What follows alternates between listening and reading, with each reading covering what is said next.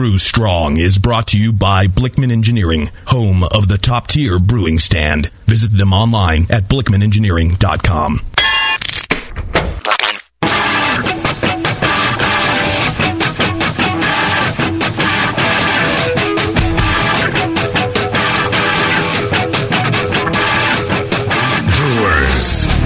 It's time for the beer radio you've been looking for. This is the show that dispels myths, tackles the toughest topics, and makes no apologies for geeking out on beer. Hosted by two guys that drink before they think, Jamil Zainashev and John Palmer. This is Brew Strong. Hey, howdy, hey, my brewing brothers and sisters. Greetings. Here we are. It's another lovely Martinez Santa crawl going on while we're doing our shows. People down there getting their drink on. That's right. We got lots of folks in the studio today, which is unusual. Yeah. We got the heretic pouring, of course, because I'm here. We got pouring. You're pouring, not whoring. Not heretic porn. Not porn. No, you said heretic whoring. porn, but pouring. Heretic pouring. Yes, pouring beer. Yes. Right. I'm glad we cleared that up. Naturally. And then 21st Amendment's out here with us, and we got Track 7 across the way. Yeah. They do a great job with the beer crawls around here. It's kind of fun and quite enjoyable. It is. And speaking of fun and enjoyable... Hey, our fabulous sponsors, adamandeve.com, correct? Blickman Engineering, for God's sakes. Oh, darn it, muffed it again. I love when John's in studio. Yeah, right. It changes everything. It just messes everything up. I mean, it just makes everything so much better. Well, our fabulous friends at Blickman Engineering, blickmanengineering.com with two N's, and probably a couple other letters in there. Yeah, check them out. They got all sorts of cool stuff. To innovate, as JP would say, innovating your brew day. They got the Tower of Power, they got the Hop Rocket, they got the Brew Easy setup, which is brand new. Ooh, what is that? It's a all-in-one brewing system. Oh, and so kind of sounds like it makes things easier. It does. It's kind of along the same principle as the brew in a bag. Oh, where it's a single vessel recirculation system and so on. But it's all in one, and it really simplifies brew day in very small footprint. So you say similar to brew in a bag. So brew in a bag, but taken up a notch. If I know Blickman Engineering, recirculation pump and temperature control. Oh wow! You add all your water up front and just let it go, and ooh, I like that. Brews for you. That sounds really good. Can he make one about 35 barrels in size? I bet he could. Right. I'll have them ship it to Fairfield, California. I'm interested.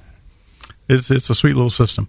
Well, go to blickmanengineering.com and check that out. Check out all the other stuff they got. If you get a chance, say hi to the Blickman folks and tell them you appreciate that they paid for the show so you didn't have to. All right. Today we've got a wonderful special guest in the studio, Colin Kaminsky. Cheers. Of Downtown Joe's and so many other things. And the Water Book. He and John did the Water Book together. That's right. And I think one of the most important things to bring up is that neither one of you, in your dedication to this thing, you gave no, you didn't throw me even a slightest bone. Colin, John, you know what I'm saying here. Didn't I? Yeah, John, you're thanking everybody under the freaking sun, everybody on God's green earth. John's going like, well, and there's this guy and that guy, and for me, not so much as a howdy do. Well, Mike McDowell got left out too. So hey, you're in good company. I don't care about McDowell. I'm talking about me. Don't try and smooth it over here, Colin. At least in Colin, I guess I was generally included in Collins because Collins went something like this. I'm paraphrasing here, but it's everybody thought I was a turd in the punch bowl. Screw you. Am I capturing the spirit of what you wrote there? Well, actually, I thanked everybody.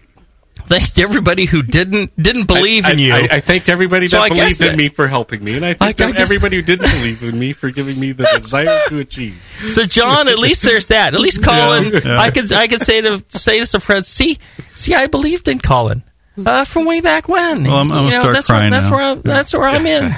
John, not even that. I cannot believe I put your picture that I was in there. totally dissed. Yeah, he's desperate for a picture of a boiler. Deadline looming. Who does he call but me? My buddy. Here I'm taking pictures. I'm, Yeah. But did I get any help there? No, heck no. Well, there you go. He doesn't want me. He wants my boiler. You're just so important. We take you for granted. Yeah, that's a likely story. Do you ever use that line on your wife? You're so important. It works about as well then, too. Yeah, I'm just as likely to give you a blowjob as your wife at this point. Just saying. Oh, yeah, I assume we're on in the morning. So why don't we take a short break? We can smooth Jamil over, Colin. And Children wandering around there. We can drink some more beer and all that stuff. Yeah, today we are going to... we're going to get into the water book, more. We talked about water quite a bit.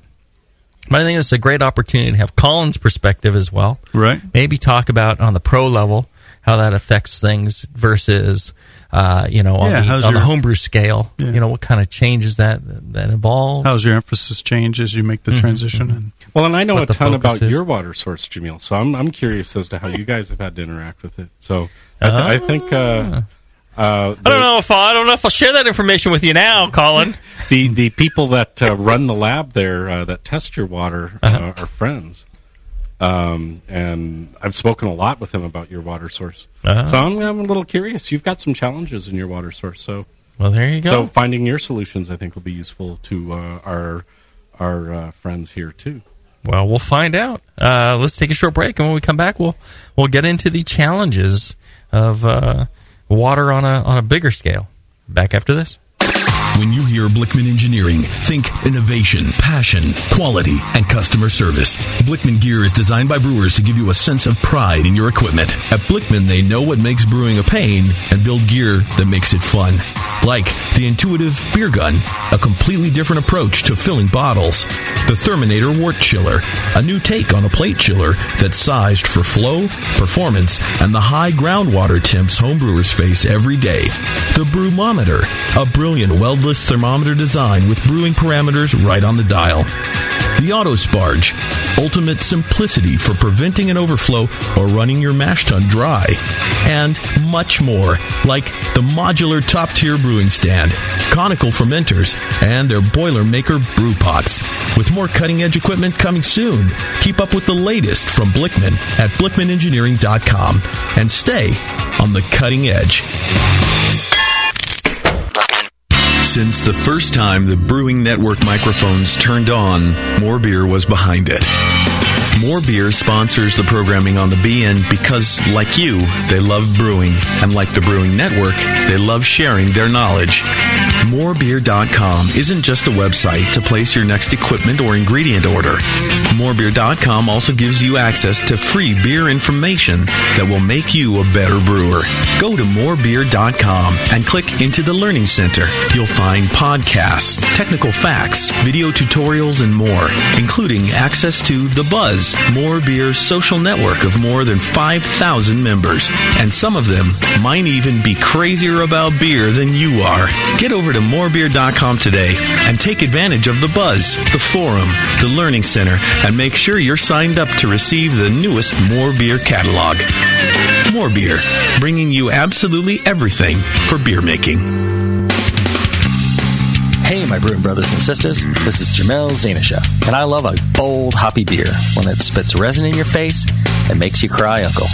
There are a lot of great hoppy beers out there, but at Heretic, we want to make something as bold, dank, and resiny as possible.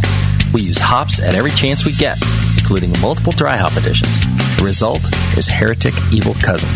This light golden, 8% Imperial IPA has an easy malt character that helps take the edge off the massive bittering, but it takes a back seat to the in-your-face hop character. We make sure this beer finishes dry so the hops can jump out and slam you in the taste buds. If you can't get enough hoppy goodness, Evil Cousin is your cup of tea. Cheers. That's it. I've had it. I am never putting hops in my beer again. What? Why? It's just too ridiculous. Insane prices, stupid contracts, high shipping costs, crappy selection. Dude, you need Nico Brew. Nico Brew will rock your f***ing face right the f*** off your f***ing skull. $5 shipping to all 50 states. Plus fantastic international rates get you low prices on Nico Brew's great selection of hops and more. Whether you're a home brewer, a pro brewer, or a homebrew shop owner, Nico Brew can get you the hops you need in increments big and small. Single orders, spot buys, or full contracts. And there's only one place to join the uber special secret elite bare bones club where you'll get the best deals anywhere. Holy shit! NicoBrew.com. NIKOBREW. Nico Brew, your bare bones buddy in the brewing business.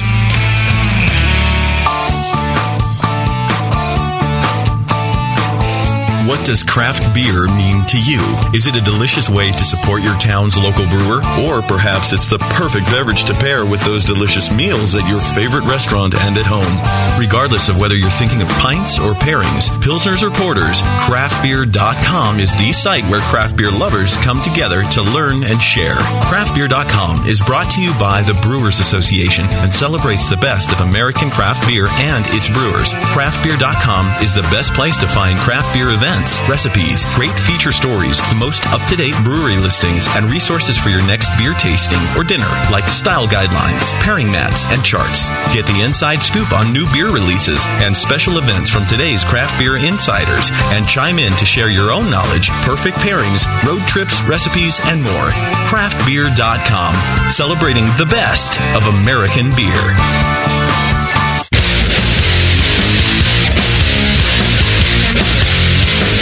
Back to the two guys that know how to turn beer into beer. This is Brew Strong. All right, we're back. It sounds like we're very manly from that rejoinder. That's right. We turn beer into beer. That's right. So it's false advertising or something, I don't know. Well, you know, we are drinking beer from porcelain cups with saucers. With our pinky extended. Yes.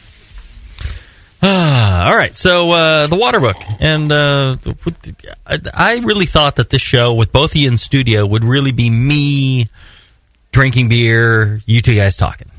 Well, that's really the way to go. Huh? It could be, but I think our listenership has heard me talk about water quite a bit. Yes, and they love that. A few guys probably rubbing one out to the sound of your voice right now. I don't know. Well, anyway. Pictures, please. Oh. You know, the soap on my windshield after the show was kind of counter to that, but that white stuff was not soap. Damn. Well, I enjoy your show too. Yes. But anyway, I thought it'd be interesting to kind of put a pro spin on this, since we've got two pro brewers in the room, and one that cares about water and one that doesn't. Yeah. We could do point counterpoint. Okay, go for it, Jamil. You ignorant slut. Yes, that's me. Now you respond, Jay-Z. No. So I'm curious about your water supply. So you actually have one of a real challenging water supply. You get water out of the North Bay Viaduct, and it comes from a slough that about 100 feet above it is a slight depression, and in that slight depression they raise cattle, and that's really not an issue. It's kind of a pond sometimes of the year, but it's a really big issue when there's a lot of rain and all of that cow poop overflows right into your water intake, and they have to go crazy trying to make that safe to drink, because they're only concerned about E. coli count. And so what they do is they add a bunch of chlorine at that point. And when I've gotten it, I got it for 10 days one year during one of those heavy rains. And it was the hardest water I've ever had to deal with. Are you sure we're talking about the same thing? Because So my understanding is the water that we get. So does Berryessa feed into this aqueduct? No. So there's two water supplies, and I think you're too far north to get the Berryessa water, even when they're running Berryessa. We get Berryessa, and then we also pull from, I believe, the Delta. Yeah, that's the North Bay Viaduct. We get Berryessa Delta blend. Okay, so they do have the ability to put Berryessa water. So it's so the Berryessa feed. Now you have another issue with, and that is there's a big long canal that brings Berryessa water down to you, and every once in a while it gets full of algae. So what they do is they poison it all with copper. At that point, they have to shut off the Berryessa water supply until it all flocculates down to the bottom and dies off. And then they turn you back on. Right. That's a big problem for Budweiser. Their contract, AB Fairfield, their contract specifies Berryessa water only. Right. And so when they're doing that algae bloom treatment, that's a problem for them. Yeah, I've heard that. So somebody told me, somebody who actually sells and maintains the water treatment plants in the area, they were telling me that we were actually better off not doing 100% Berryessa water because our water was actually far more consistent. Yes, they have the ability to blend into consistency, just like if we were blending tanks in a brewery. Yeah, and as far as the water goes, from what we had tested, from what I've seen from the reports year round, to we drink the water that comes in off our tap. We carbon filter it and then we drink it. So we taste that water every day. You have to. And so far I'm really pleased. Good. I drink that water every day, and I think it's seems to be pretty good stuff. In 10 years, it's far better than Pittsburgh. I'll tell you that. Pittsburgh water. There were days when it's like ass, and it was like weird colors, weird odors, just plain weird. And, we would, fill the kettle and we're just like, oh my God, what is this? And then we'd dump it and then we'd fill it again. And, and you're just worried about brewing. Yeah. And we haven't had that issue so far. That's good. The only time I would worry about it is in a heavy rain. That's the only time I've had the issue. In 10 years, there was a period of 10 days where I refused to brew. And literally just said, okay, I just can't use this water. I got out of the shower in the morning and I smelt worse than when I got in, and that says a lot. Oh, that really does say a lot. Did you shower today? I don't know. Nope, didn't like the water. Sorry. All right. You brought up an interesting point, though, Jamil, where you said, in Pittsburgh, the water would change colors and so on. And just this last week over in near where I live, down in the Los Angeles area, a town there which normally gets its water from mountain aquifer there up against the foothill. They've been switching over to LAWDP water, and because there's the local source uses chlorine, and then the LAWDP uses chloramine, they're getting the water from the DWP is turning yellow in the customer's taps because the chloramines, the ammonia in the component, is dissolving rust that's inside the iron pipes. That they've been passive up to this point. Same water, same chemical composition. Right. But now with this new change to a chloramine residual, it's dissolving some of that, and people are saying, "Hey, why is my water yellow all of a sudden?" So, that's an issue that other breweries might experience too. Right. Well, and that iron has a very strong off flavor. So yeah. I've had beers that taste just like blood.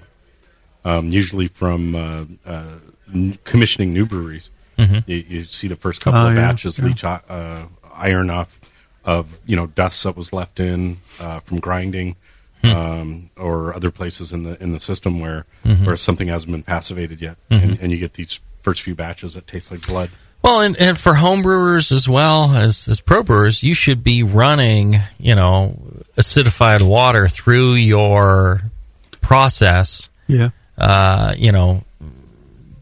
You should run some cleaner through it to degrease everything. Yep. And then you should run an acidified batch of water through it. You don't want to run just tap water to rinse it. I mean, you want to run something around the pH of the wort that you're going to be running through it. And I think that really makes a big difference in the resulting flavor of your first batch. When I commission new stainless, the first thing I do is run a caustic cycle. Mm-hmm. The next thing I do is I run a nitric phosphoric acid blend. Mm-hmm. Then the next thing I do is run isoalpha acids through. Mm-hmm. And the isoalpha acids seem to passivate something that none of the other treatments do. And so what you literally just heat up water with isoalpha acids. Mm-hmm. And I do it with new kegs. I do it with something Sierra Nevada taught me. Do it with new kegs. Do it with new tanks. What's the flavor that you seem to get if you don't? It seems to pull your isoalpha acids out. Oh, so it just sticks more. Yeah. Okay. And that's so the you get a flavor I reduction get. in bittering or something. Yeah, for the first batch. Mm-hmm. And then all of a sudden everything else is fine. Yeah, those. So for the listeners, he's talking essentially, hop extract. You dump some in with your acidified water, run it through this process, and you'd get it clings to the surfaces, probably fills in some. Yeah. At some microscopic level is binding to the surfaces. I've gone to a lot of lectures with Ken Grossman, and being in the same Master Brewers Association right. district, right? I thought it was like high school detention. Yeah. We're lecturing you on your behavior. I've only heard him ask one question ever, and he asked... Where's the bathroom? He asked a stainless expert why passivating with isoalpha acids made a difference, and the expert didn't have an answer. Only question I've ever heard him ask. Interesting. Yeah. So I don't think they even know it's Sierra. Well, and the that hop bittering it coats everything, and that's one of the reasons why you really can't. You can never have a formula or calculation that actually calculates how bitter a beer will be. Yeah. People keep sending me emails like, well, no, if you really took enough measurements at enough points in the process of producing the wort, you could make a calculation, so you're wrong. I'm like, it really doesn't matter, because when you ferment the wort, so much of that clings to the hops, the yeast cells, to the surfaces of the fermenter, to any bits of trub that you have and all that. It makes a wild amount of difference. How much, you blow off, how much you don't.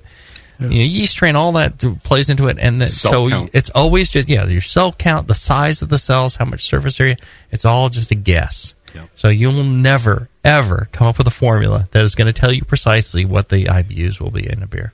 That said, I used Rager on something that just has bittering, and I calculated out to be 33 IBUs, and it was like 32.7 when we measured it. I'm like, okay, yay! On beers that are over 50, I'm usually off by about 10 IBUs. Oh, yeah. Once you get past a certain point, forget it. And anything with late hopping, dry hopping, anything like that, forget it. You don't even bother. Don't discuss it. Don't talk about it. Just, if it tastes good, it's right. Yeah. Just use the formulas to kind of give you a relative to what you're doing and when you're trying things and what it turns out to be, and you say, well, I need it more bitter. Okay. Then use your formula to say it's more bitter, and then try it again. This is actually an interesting problem. So I have a beer that I want to make more bitter. I can't make it more bitter. There's nothing I can do to reach make it more limit. Bitter. I've reached limit, and saturation. There is a saturation point, and the whole other thing is then it relates back to water. So and also you can get hops that have a more pronounced bitter character to them, higher cohumulo and things like that. That can be kind of a harsher bittering, and use something like that if you really want it to seem more bitter. But there's only so much isoalpha acids that'll suspend in the solution. The rest drops out. You can actually taste the bottom of, you make a keg of double IPA, Imperial IPA, whatever. You let it sit for a while. That first pour off that keg is going to be far more bitter than the rest of it, because it'll actually settle out. Interesting. And the boil, you see a sheen of oil on the kettle too as you start to approach that. Right. And that oil is really hard to clean off the kettle. As you're draining out of the kettle, you'll see that oil start to cling to everything. Yeah. We spend a lot of money on chemicals to clean our kettle and make it shiny and spotless. But getting back to water, hot bittering, it's greatly affected by the sulfates in the water, right. and and also pH as well. That's one of the things that we're very cognizant on our double IPA is making sure that the pH is right, because when the pH is too high, it's kind of a duller hop character. pH gets lower, the hops are they pop a little bit more. You get a little more aromatics, you get a little more flavor, you get a little more, it's a little sharper. And then below that, the hop character starts to go away altogether. Mm-hmm. So there's a sweet spot in there, and I find it's different for each recipe. There's a sweet spot. So so as you go too high, you get harsher, but maybe a little bit more present bitterness. But the aromas start to fall apart, and then you get into the sweet spot. And then as you go below that, and really low, like 5.0, 4.9, you start seeing the hop character go away altogether. Yeah, just the utilization decreases with lower pH. But is that where it's from, Joe? But even isomerization, even still, there's only so much you can dissolve into a solution. So you take a giant can of CO2 based alpha acid extract and dump that in. It doesn't matter what the pH is; only a certain amount of it will stay around, as well. So you get as much in the boil as you can, right? And then you go and add yeast, right? And the yeast starts stripping it out. And the CO2 can you can get 100 IBU after it's fermented, like immediately after it's fermented, and you can measure 100. But by the time all the yeast settle out and everything else, and the stuff that's in solution settles out, you're down to about 80. My record in a glass is 92. I've been able to hit 92 in the glass, and so that's after draft lines. That's everything. How far away from it were you standing? Yeah, right. So that's my record. That's a pretty good arc, that's pulling samples out of the faucet and shipping them to White Labs. Cool. Yeah. The recipe calculated well over 160. Right. Yeah. There's just only so much that will stay in solution. Yeah. So, it's just one of those things. But the mineral composition makes a huge difference impact on the same IBU measurement, different perception. You get you can put there's some people that use real high cohumulone hops, and you get a very harsh, biting kind of bitterness. Same thing with a lot of sulfates, things like that. You get a much harsher bitterness, to where it can be unpleasant. Or you can have the same IBUs and have it much softer. It's really interesting if you talk to Tom Shellhammer up in Corvallis up there. He doesn't believe that cohumulones matter at all. And I'm not sure they do. And I was with him and a really old hop researcher at a dinner one time. And the hop researcher's retiring, and he wants to put his 2 cents in before he goes away for good. And he's like, no, cohumulones absolutely matter. And here's where you're wrong. And the hop researcher describes that if you don't sample 100 milliliters in a swallow, that you can't taste the hop character. Now, 100 milliliters, that's about a quarter of a bottle in a swallow. Yeah, that's quite a bit. And I was going to say, that's a pretty good size load to swallow. And Tom Shellhammer had been using 20 milliliters as a sample size for his tastings. And Tom Shellhammer's one of the best statisticians I've ever seen. Not only is he a gifted researcher, but he knows more about multivariate statistics than anybody I've ever encountered. We should mention that he's a professor at Oregon State University. Yeah. Oregon? Like liver, heart, lung? Yeah. I didn't know they had a university. I was thinking of another organ, but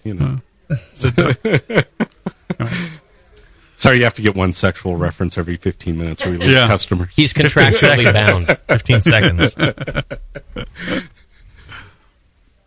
You don't want the listeners to get bored with this, you know. They were bored year one. Well, that's very interesting. So you need to take in 100 mils before you really. And so, what was what's the theoretical around that? You know, he wasn't able to provide a theoretical, although they'd both done lots of tastings, and over the years the tastings had gotten smaller. You know, if you have a limited tasting panel, right. You don't want everybody to be hammered before you can get good data. That's interesting. So the tasting size had gotten smaller in the course of this researcher's career, and he thought it was to the detriment of beer. You know, certain things I can taste just by almost touching my tongue to it. I just know what's in there. You know, you have and rarely am I surprised. You know, we were talking about there was a beer, and everyone's like, "Oh, this is really sweet. Boy, this thing must finish like 6 Plato." I just barely touched it to my tongue. I'm like, no, it's like half of that. It's, 3 Plato. Sure enough, they're like, oh, no. So we measured it. But, you have a sense of certain things that, and you don't need the 100 mils. But I could see that there's got, that's the other thing. There are times when I'll have a beer, and it's not until I've consumed an entire pint when I'm down to kind of the last bits, I'm like, you know what? It's not what I thought it was before. It's this. No, yeah. And so you're saying that's one of the things in it, that cohumulone thing, the harshness of the cohumulone. So do you believe in, I guess, long story short, do you believe that the cohumulone level in a hop really does? I do. I do. And for beers that I want to be very quick drinking beers, like if I'm making a light beer that I want somebody to drink a lot of, and I want to just sell pint after pint after pint to the same customer, then I'm really focused on cohumulone in the first edition. Low cohumulone. Yeah, I want low cohumulones in the first edition. Right. And if it's something bigger and bolder, and I really want to slow them down, I don't care so much. Recently switched one of my recipes from very low cohumulone recipe into a higher cohumulone recipe. Because I was looking for some other flavors, not just for that reason. And it actually helped the sales on a pale ale. But when I went the other way on my wheat and my amber, I went to low cohumulone hops. It very much increased my sales. And one of the things I do, because I get to watch people drink my beers, it's not like a brewery where I'm shipping a keg out and I've got to try to get feedback off the internet or whatever. I'm literally walking by the table, and there's Belgian lace on a glass, and it shows you every swallow somebody's taken. And I know when I've got a batch that somebody really likes when there's 4 or 5 swallows in a pint. True. Yeah. When I see something that's got like 15 swallows in a pint, I know I'm not going to sell that person another pint of that. And I need every customer to drink 2 pints. That's my goal. Is if you order one of my beers and you only liked it enough to buy 1 pint and pour it in with a funnel, good job. I think you can reach that goal. I don't think that's an issue. I do a lot of my recipe formulation based on sales. Yeah, no, commercially that's what you need to do. A lot of times I think people don't understand that it's not about, once you start commercially producing beer, it isn't about, this will be fun or that'll be fun or I'm going to be creative and this and that. Purity and virtue. Yeah, it's about, people drink that crap.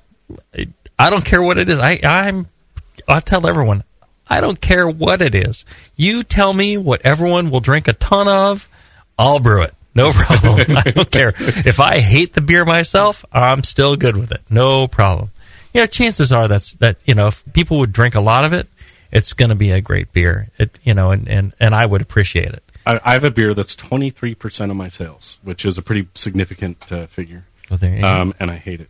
Well, all right. And I absolutely hate it. Every time I try to change it towards something I like, the sales go down. Let's take a short break. When we come back, we're going to hear what beer Colin brews that he absolutely hates, and all of you people that go to downtown Chester are stupid for drinking because he absolutely hates it. Back after this.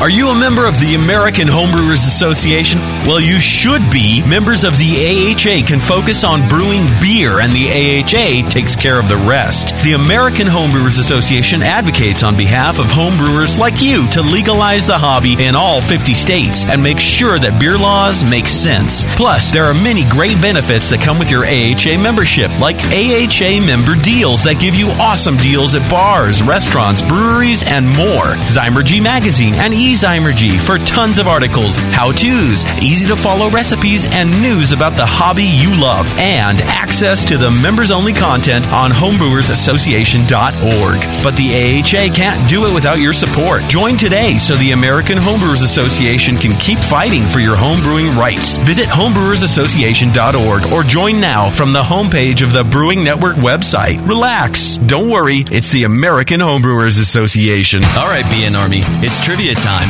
What's the only homebrew shop with over 1,000 recipe kits, $4.99 shipping on orders over $100, and is also home of the Wolf shirt? The one and only answer is Austin Homebrew Supply. For over 20 years, they've specialized in creating recipes such as the best-selling Texas Blonde Ale, Apocalypso, Hop Bomb 2.0, and Double Chocolate Stout. And they just recently unveiled their small grain kits that produce 1 gallon of beer.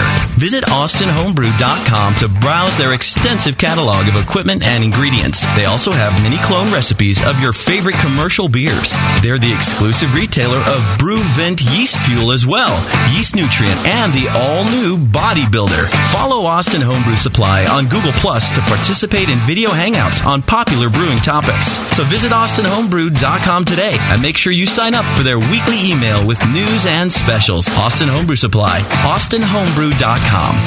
BN Army, I'm here to talk seriously for a second. You all are partially responsible for something explosive, and it's time you answer for it. Moonlight Meadery is exploding. Yeah, exploding across the country with insane quality meads. With nearly 70 different varieties of mead on the market, Moonlight Meadery has blown up the mead category and completely reinvented it. Seriously? What? Seriously? What? You're paying money for that watered-down mead when you could have a Moonlight mead? Moonlight doesn't stop at 14% like most meaderies to save 40 cents a gallon. Moonlight meads explode with quality and flavor. They're a party in a bottle. Did someone say party?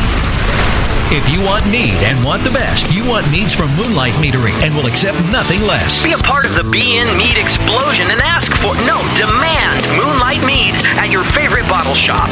Moonlight Meads. Girly names, manly meads. Hey, sign me up for that party.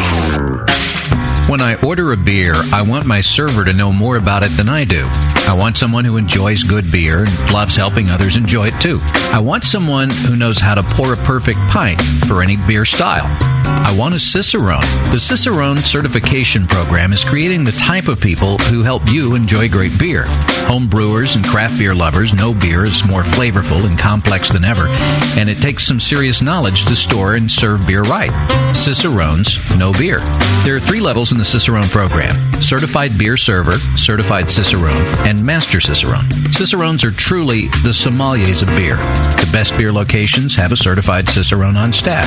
Relaxed and unpretentious, Cicerones are tested on storing and serving beer, beer styles, flavor and tasting, the brewing process and ingredients, and pairing food with beer.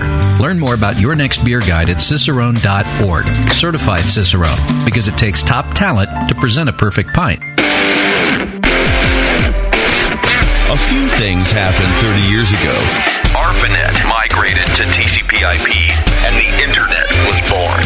Revenge of the Jedi was renamed Return of the Jedi and opened in theaters. Mila Kunis and Emily Blunt were born, beginning a rad fantasy in my mind. But all of that pales next to the fact that HopTech opened its doors and began blowing homebrewers right out of their mash tuns. HopTech doesn't fuck around. Real people shipping awesome shit straight to you. Their new website is fast and easy to navigate. Or just call 800-379-4677 and let badass bitch Jade and Bruin brother Roberto blow their warm load of customer service all over you. So visit the site or visit the store in Dublin, California, and support those that support you. Get your brewing on at hoptech.com. Hi, I'm Jamel Zanishev, and in addition to my work on the Brewing Network, I write the Style Profile column in every issue of Brew Your Own magazine. Hi, I'm Sean Paxton, and when I'm not prepping for the Home Brewed Chef on the Brewing Network, you can find me writing articles on how to cook with your home brew for Brew Your Own magazine. Greetings, cretins. This is John Palmer, and when I'm not writing for Brew Your Own, I'm reading it. John Palmer, Sean Paxton, Jamil Zanishev. If you love listening to them on the Brewing Network, you'll love reading their articles, tips, and recipes in the pages of Brew Your Own magazine. Join Jamil, John, and Sean 8 times a year in Brew Your Own. And when you subscribe to BYO on the Brewing Network website, half of your subscription price goes right back to the BN to support great beer and food programming. So sign up for Brew Your Own magazine through the BN website today so you can listen and read your way to better homebrew.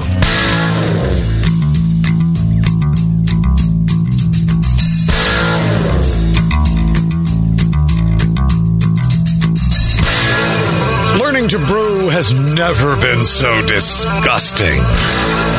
This is Brew Strong. All right, we're back. We're here with Colin. He's going to tell us how stupid his customers are. Go ahead, tell us what beer you brew that sucks, but it's 23% of your sales. You know, it's not that it sucks. I'm actually proud of the work that goes into it. I would just never drink it. And I drink it. I drink about a half a pint of it per batch. And that's enough for me to proof the tank and release it. What beer is this? It's the Lazy Summer American Wheat. Oh, and it's starts off at 10:40. Finishes around 10:04. So it's real dry. And there's not a lot going on. Not a lot of hops. Yeah. Pound and a half of hops in 7 barrels. Light, refreshing. 9 IBUs. Easy drinking. Yeah, not a triple IPA. Just 9, huh? Wow. Yeah, 9 IBUs, less than 10, yeah. Somebody told me once you needed 8 to have hops be an antiseptic. So I decided... 7. Oh, 7? 7. Yeah. 7's the... So somebody told me 8, so I used 9. The believed number is supposed to be 7, I think. Oh, no, I actually... So I've also heard someone else say it's 11. Or maybe I have to go up in bitterness. Right. You need to be at 11, dude. Colin, it's for the safety of your customers. What do you wish it had that would make it better, in your opinion? Flavor. Have you tried messing with it and the customers were not down, or what? Yeah. And in fact, actually, I got to the point once where it was like, okay, I put a bag of Munich malt in it. And Munich is pretty strongly flavored compared to the other malts that are in it. And I'm like, okay, these guys just want the least flavorful beer I can make. And I pulled the Munich out of it. And this is after 8 years, 25 hop changes that nobody noticed. And I pulled a bag of Munich out, and everybody complained for the whole tank. So I guess there is something that they do like in it. I would have thought the lighter I made it, the better. But no, they do want a little bit of Munich in there. Interesting. Is there any beer you were certain people would love, and it just turned out to be a flop? Well, you brew every beer thinking people will love it. And then you're like, well, how come nobody's buying the damn thing? I had one time. There's a brewer 2 brewers at Downtown Joe's died. In the course, in the tank? No, in the course. No wonder it tastes so bad. in the course of Downtown Joe's history, there have been 5 brewers, 2 of which are now deceased. And did they explode like drummers? They're dead, actually, both were DUIs. And so it's a little bit of a tragic history, in 26 years. Sure. Having only 5 brewers is not very many. But we do brew a memorial beer for Pat Worthy. He died just before the brewery opened. And we also do a memorial beer for Rick Graham. And Rick Graham liked a very odd beer that we make called Golden Thistle. So every year we make a supercharged version of the Golden Thistle, and we call it Dick's ESB, because his nickname was Dick's. And Who doesn't like dicks? And right, and it's a fun, sit around happy hour and watch a bunch of guys walk up to the bar and says, "Yeah, I'll have a tasty pint of dicks." Mm-hmm. Give me some dicks. Give me some tasty dicks. But in any case, so 1 year, I just make up the recipe off the top of my head every year. I don't really. I mean, I write it down, but I don't really care what it is. You're so inebriated by the time. by 8:30 in the morning rolls around when I have to pick. When he's grapes. drunk. Yeah. And so 1 year, I just wasn't really paying attention, and I was like, "Oh, well, just add 3 pounds of Chinook or whatever hop I added that year as the bittering addition," and it ended up too bitter for anyone to drink. And it's the only time I've ever had a beer where everybody just said, "No, it's just simply too bitter." Wow. And so Chinook's a high cohumulone hop. Yeah, it is. Yeah, and it was well over 100 IBUs, but so is the normal thistle recipe. And so I tried to get it to take on, just by, well, maybe they'll get used to it. Nobody got used to it, so finally it's like I do normally do about 220 gallons. I had about 110 gallons left. I had about a half of the tank, and it had taken a couple of months to sell that much, which normally I sell a tank of beer in 2 weeks. So it was finally like, okay, well, I know how to cure too bitter of hops. I took it off tap, waited a year, put it back on tap, told them it was the new batch. Suddenly it wasn't too bitter anymore. Yeah, I cannot find that paper, but I read a paper from ASBC, I believe it was, that said it gave a rate for isoalpha's dropping out of solution. Degradation. And it was like 50% within 6 months or something. It was huge within a short period of time, and then it trailed off after that. But you could get a like an 80% reduction over the course of a year or something like that. And I cannot find that. I've mentioned it before. People are like, "Well, show me where that paper is." I mean, people in the brewing industry. I'll look for it. I have it. Yeah, too. they're like, no, that can't. I think I've mentioned it to Brynelson and Mitch and a bunch of people, and they're like, I know what that one is. Yeah. What, are you crazy? I've mentioned it to people that they were shocked. They said that can't be true. It's an old paper like too. 50% in 3 months or something. It's something really ridiculous. It's one of the early hop papers I read, so it's at least 15 years old. Yeah, because that's when I started reading. I'd be curious to see that. It wasn't the Japanese paper, was it? I couldn't find it. No, I don't think so. I think it's. I don't know. It might be out of Coors of England. I've got a binder that has about 1,000 pages. And I think that the rate could be even faster for higher hop beers. Yeah. If you're talking about a 15 IBU beer and the reduction in that, I think that could be much slower. I think it's like anything. When you have a high concentration, you have a high sugar solution. Some of it crystallizes and falls out. Yep. I think the same thing is true about highly hop beers. When you go from 100 to 80 in a heartbeat. Well, and the other thing is we have all sorts of other molecules that want to either degrade or fall out of solution. A great example is when you see a beer clear up. You've got a hop haze in it for a month, and then suddenly it's bright and clear. And they taste totally different when you get that hop haze out. Right. Yeah, anything that and it tastes like tannins to me. It tastes like phenols. Yeah, the proteins are interesting. I came across a bottle of our Berliner Weiss that was a year old, and crystal clear, and it crystal clear, and it had formed this sheets of protein across the bottom of the bottle. Yeah. Turned it upside down. They came out like dime to quarter-sized flakes that were working their way through. It's like all the protein, this hazy, white beer that you want, hazy with the proteins. They had, bonded and settled and formed these weird sheets, and it's kind of bizarre. Yeah, time's the best filter. It's the best tasting filter. Just about everything. Yeah. Absolutely. Things will settle out, and you're not stripping anything, and it's interesting what time will do. Given enough time and settling. So when you published the book on recipes, I called you up one day and you were like, Yeah, I don't know. I could probably tell you a recipe like that, but why don't you just look at the book? I'll send you a copy of the book. Just look at the book. And that's my response to everybody now. And I can look it up in the book. Well, there's shows you can download if you don't want to buy the book. Google it. Yeah. And I thought about it at the time. At the time, it was kind of like, the book had just come out. It was kind of like, well, that was kind of rude. And now people come up to me with water questions, and it's like, look, read the book. Right. You're going to have a lot more interesting questions after you've read the book. Exactly, There's some really cool questions you're going to be left with. I spent a year of my life explaining this. Yep. All I need you to do is frickin' read the thing.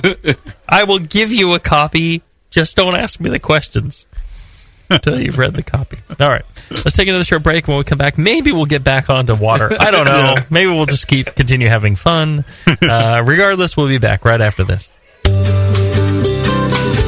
Williams Brewing is your online resource for prompt delivery of quality home brewing supplies.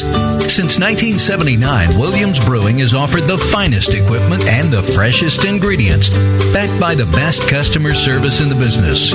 New items include the Big Oxygen Kit for economical wart aeration using common welding oxygen tanks, and the Unistat line of external thermostats for easy control of both electric heaters and refrigerators.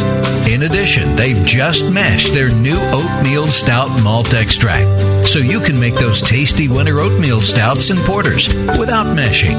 Go to williamsbrewing.com today and browse their vast selection. That's williamsbrewing.com. Orders placed by 4 p.m. Pacific Time weekdays ship the same day.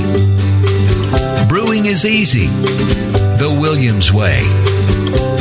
A vial of White Labs yeast is the key to your best beer.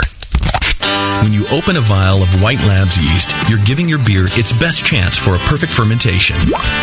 In addition to their already incredible variety of yeast, White Labs is proud to announce WLP 90, San Diego's super yeast, now available year-round. WLP 90 is super clean, super fast fermenting, with low esters and has a neutral flavor and aroma profile. It's alcohol tolerant and highly flocculent. For more of the latest White Labs news, click over to whitelabs.com, where you can read reviews of yeast, learn in the lab section, and join the customer club. And if you should find yourself in San Diego, White Labs has a brand new training facility for craft brewers and home brewers alike.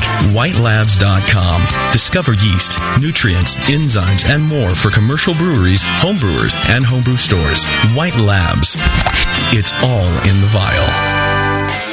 Hi, this is John from Grain & Grape. We've been supplying brewers in Australia for over 20 years, and for all that time we've been working to offer the best products and service around, including free fortnightly all-grain brewing demos, 90 varieties of malted grain from Belgium, Germany, the US, Britain and Australia, equipment from brewmasters, kegerators, beer engines from Crown Urns to the humble brew in a bag, heaps of hops, wye yeast liquid and Fermentus and Danstar dried yeast cultures, fresh wort kits made on the 500-litre Brewmaster right here in the warehouse.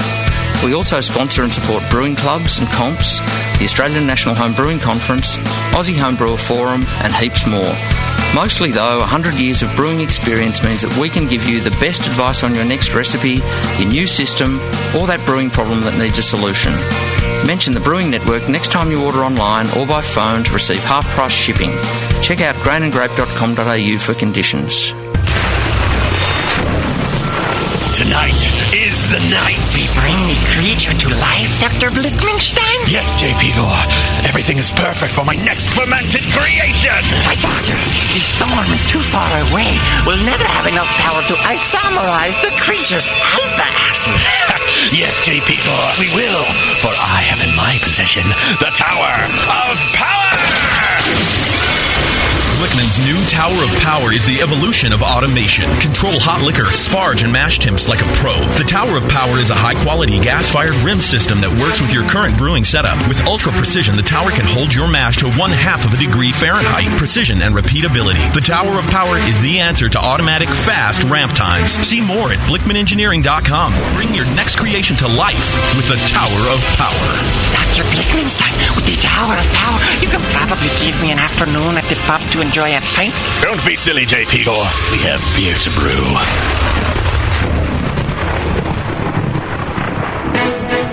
Hi, I'm Jason Harris, the proud owner here at Keystone Homebrew Supply. We're thrilled to be entering our 20th year of supplying this great industry, and to show you, the Brewing Network Army, how much we appreciate your support, we're offering you 10% off your first order on our website, KeystoneHomebrew.com. Just use coupon code BNARMY at checkout, and I'll get your order out the same day. My goal at Keystone Homebrew Supply has always been to have a complete supply of everything a brewer could want. When you place your order online or when you come into our store, it's our goal to have everything on your list and more.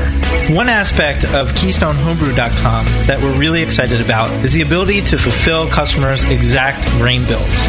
Do you hate to wait? Keystone Homebrew Supply can get your precious yeast and hops to you within just one day if you live between Connecticut and Virginia, and within 2 days east of the Mississippi.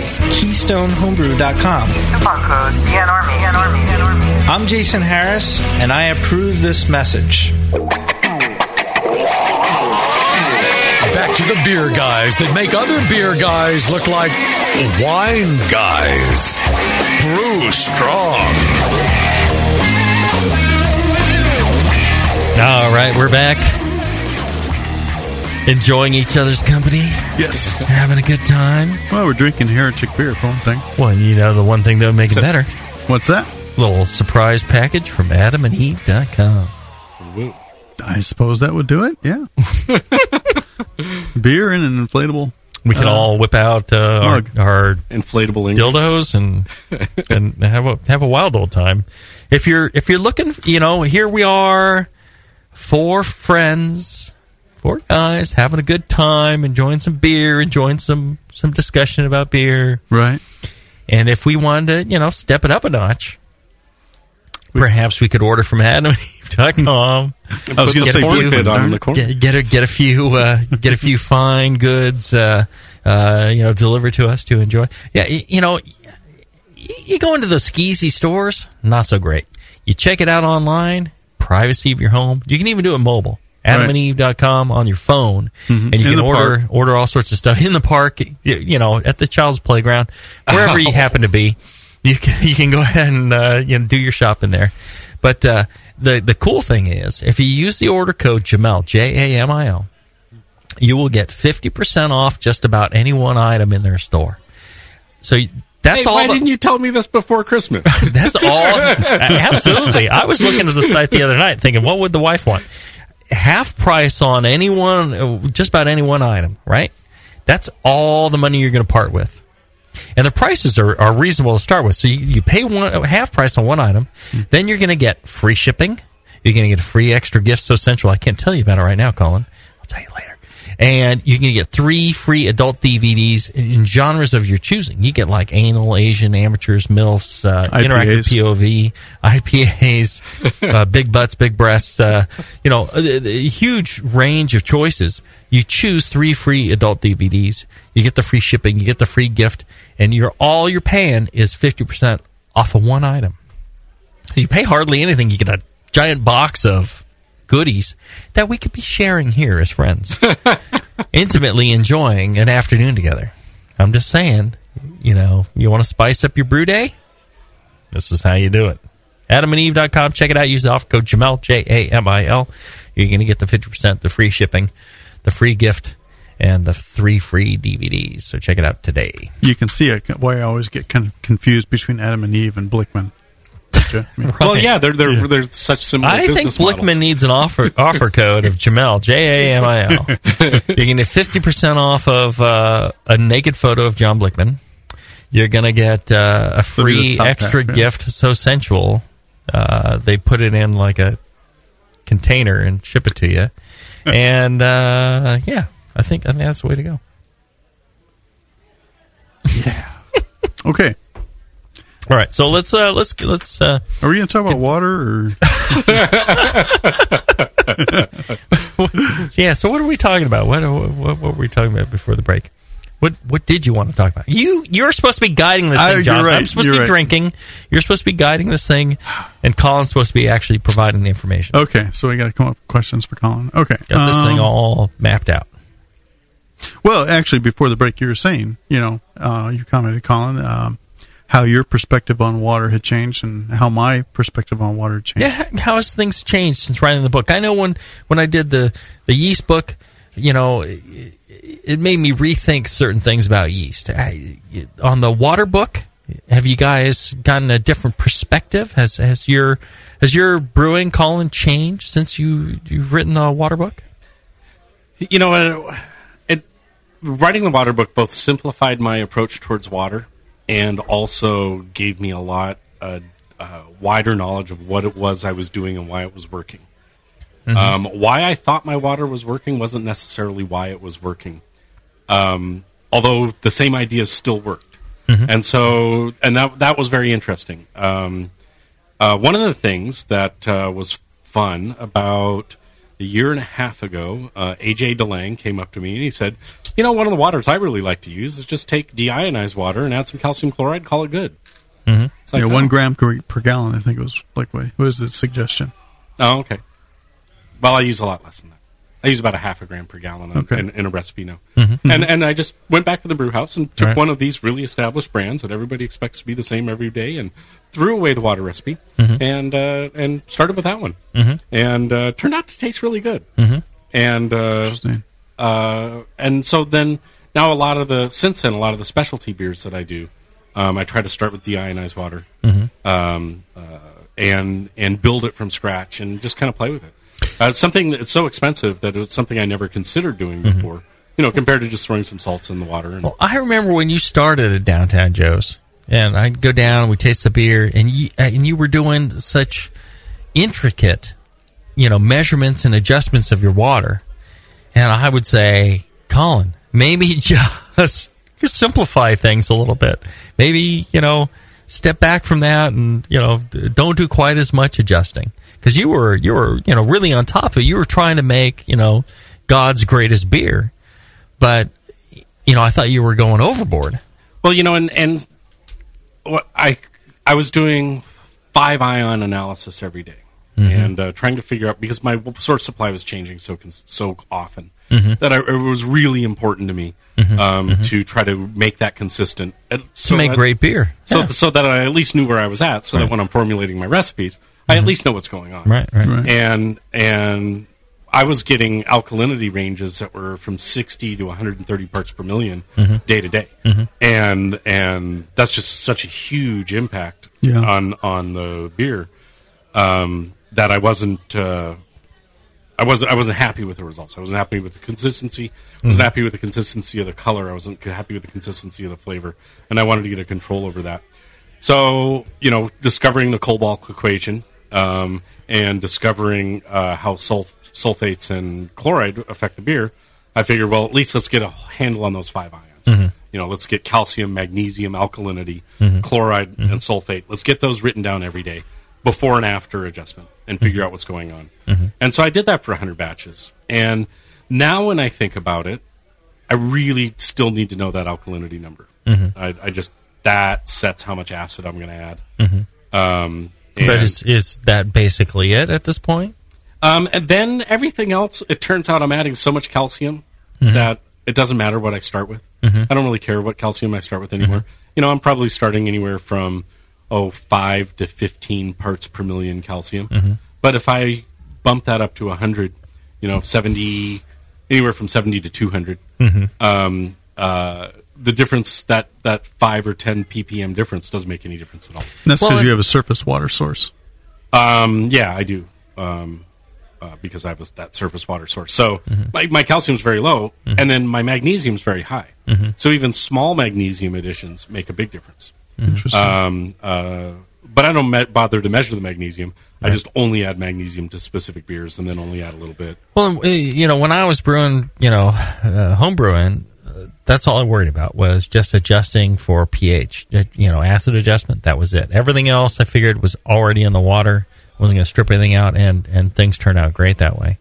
And, I think one of the things that people tend to do, and one of the things I've tasted in, a lot of different beers from a lot of different breweries, a lot of different home brewers, they over-adjust their water. They go to the extreme. And the beer doesn't taste good because they're doing way too much to the water. Whereas if they just started with the water and didn't do anything, the beer would probably be better. And that was always my concern with a lot of water adjustment. My water makes really good ambers and stouts, porters, things like that, pretty much out of the faucet.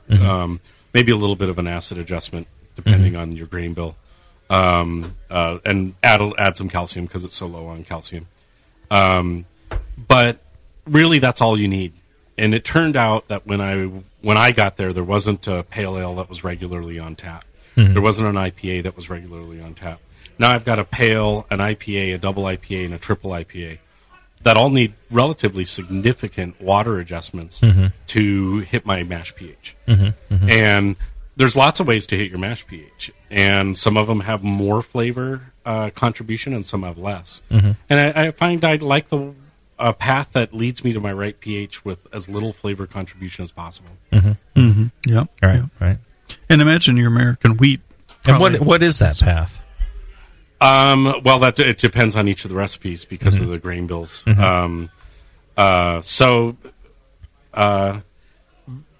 Typically, if I was going to do a new pale ale recipe today, I would reduce the alkalinity down to somewhere between 30 and 50 parts per million with sulfuric acid, and literally just strip it out with sulfuric acid. Now, that leaves me enough sulfates left that I'm going to have to use a blend of calcium chloride and also some calcium sulfate in order to get my sulfate to chloride ratios back. But also, it still won't hit my mash pH. And so I also have to add another acid, and I usually use phosphoric for that. So adding two acids is kind of odd, something that people don't normally do. But I found it very useful in my pale ales. Now, sulfuric acid is not the acid that you want to go home and play with. It's a very dangerous acid. Because my acid lockup is so small, I store it 98% solution, which is really dangerous. Much safer if I would dilute it down to a 1 mole solution. Much easier to do the math too. But I don't because I like living on the edge. But it does mean I do have to dilute it very carefully before adding it to hot water, or it will just boil instantly when you pour it in. And nobody likes to get splattered with acid. I don't know. Just depends on what you like. So, some of those things have changed. I've kind of simplified my approach. I've tried to figure out what flavor contributions I want from the water. How can I accentuate the qualities of the beer?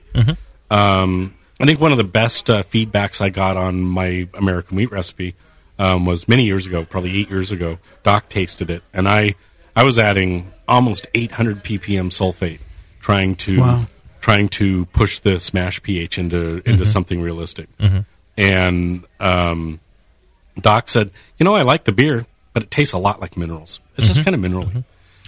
Your early beers were very minerally. Yep, and I've cut back a lot on gypsum additions because of that. Hey, beers are great now, but early on, I would tell you, I'm like, dude, maybe less minerals. But as a brewer, you've got to get there on your own too. But it's like I'm saying, people get too focused on water and lose sight of the, it's forest through the trees type of thing. Right, and then that's really important. And I went from having no interest in it to having to get over obsessed in order to come back to a place of balance. Right. Yeah, and I think your beers have gotten so great over time.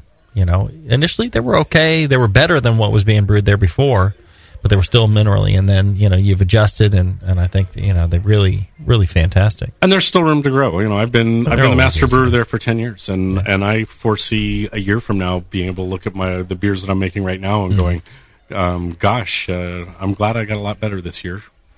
And I think at any point that you just stop and say, well, that beer's good enough, somebody's going to pass you by.